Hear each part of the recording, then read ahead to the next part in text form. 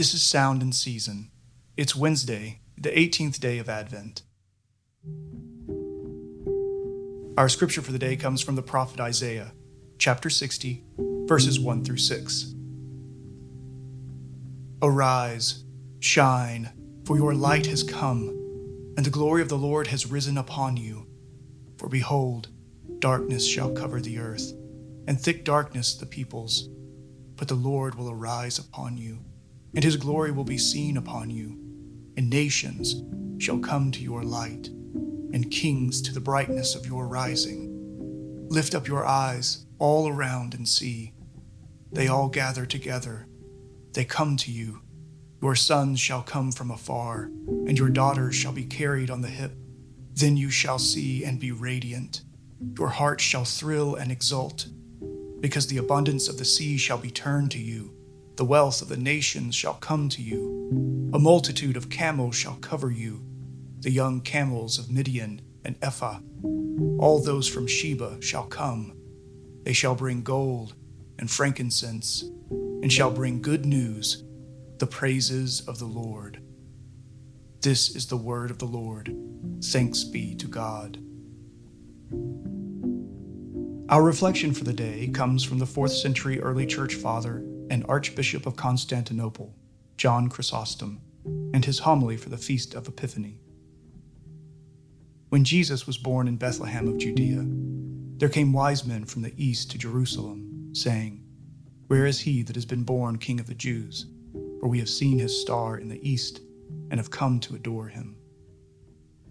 Isaiah had foretold that this would come to pass, saying that travelers would come, bringing gold and frankincense, showing forth praise to the Lord.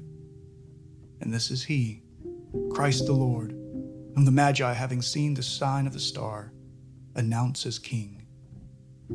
Things unheard of and exceeding the measure of human astonishment all took place at the birth of our Lord. An angel appeared and spoke to Zechariah, promising to Elizabeth, his wife, a son would be born. And Christ the Lord, the newborn, is announced by an angel. He is proclaimed by the shepherds as the salvation of the world. Angels exult, the shepherds rejoice. Upon this glorious nativity, joy and gladness rise up, both in heaven and on earth. The new sign of a star in the heavens is pointed out to the Magi. Through this sign, it is made known to them that the Lord of the heavens is born, King of the earth.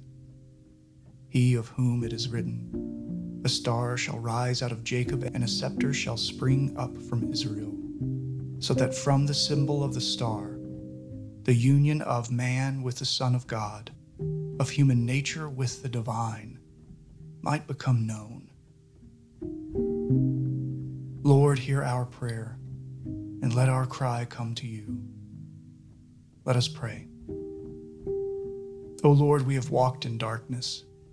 In Adam we rebelled against your goodness and your kindness. We became your enemy and rejected your love. We have sought worldly treasures and neglected your riches. We have sought our happiness and neglected our neighbor. We have sought our will and neglected yours. But you have loved us more deeply than you have despised our sin. Into our darkness your light has come. In your grace you have rescued us from our sinful blindness and brought us to the sight of your glory. Our deepest needs are met in you. Bring our hearts to dwell on your love today. Stir our affections to love you more deeply. Strengthen our will to trust you and to obey you.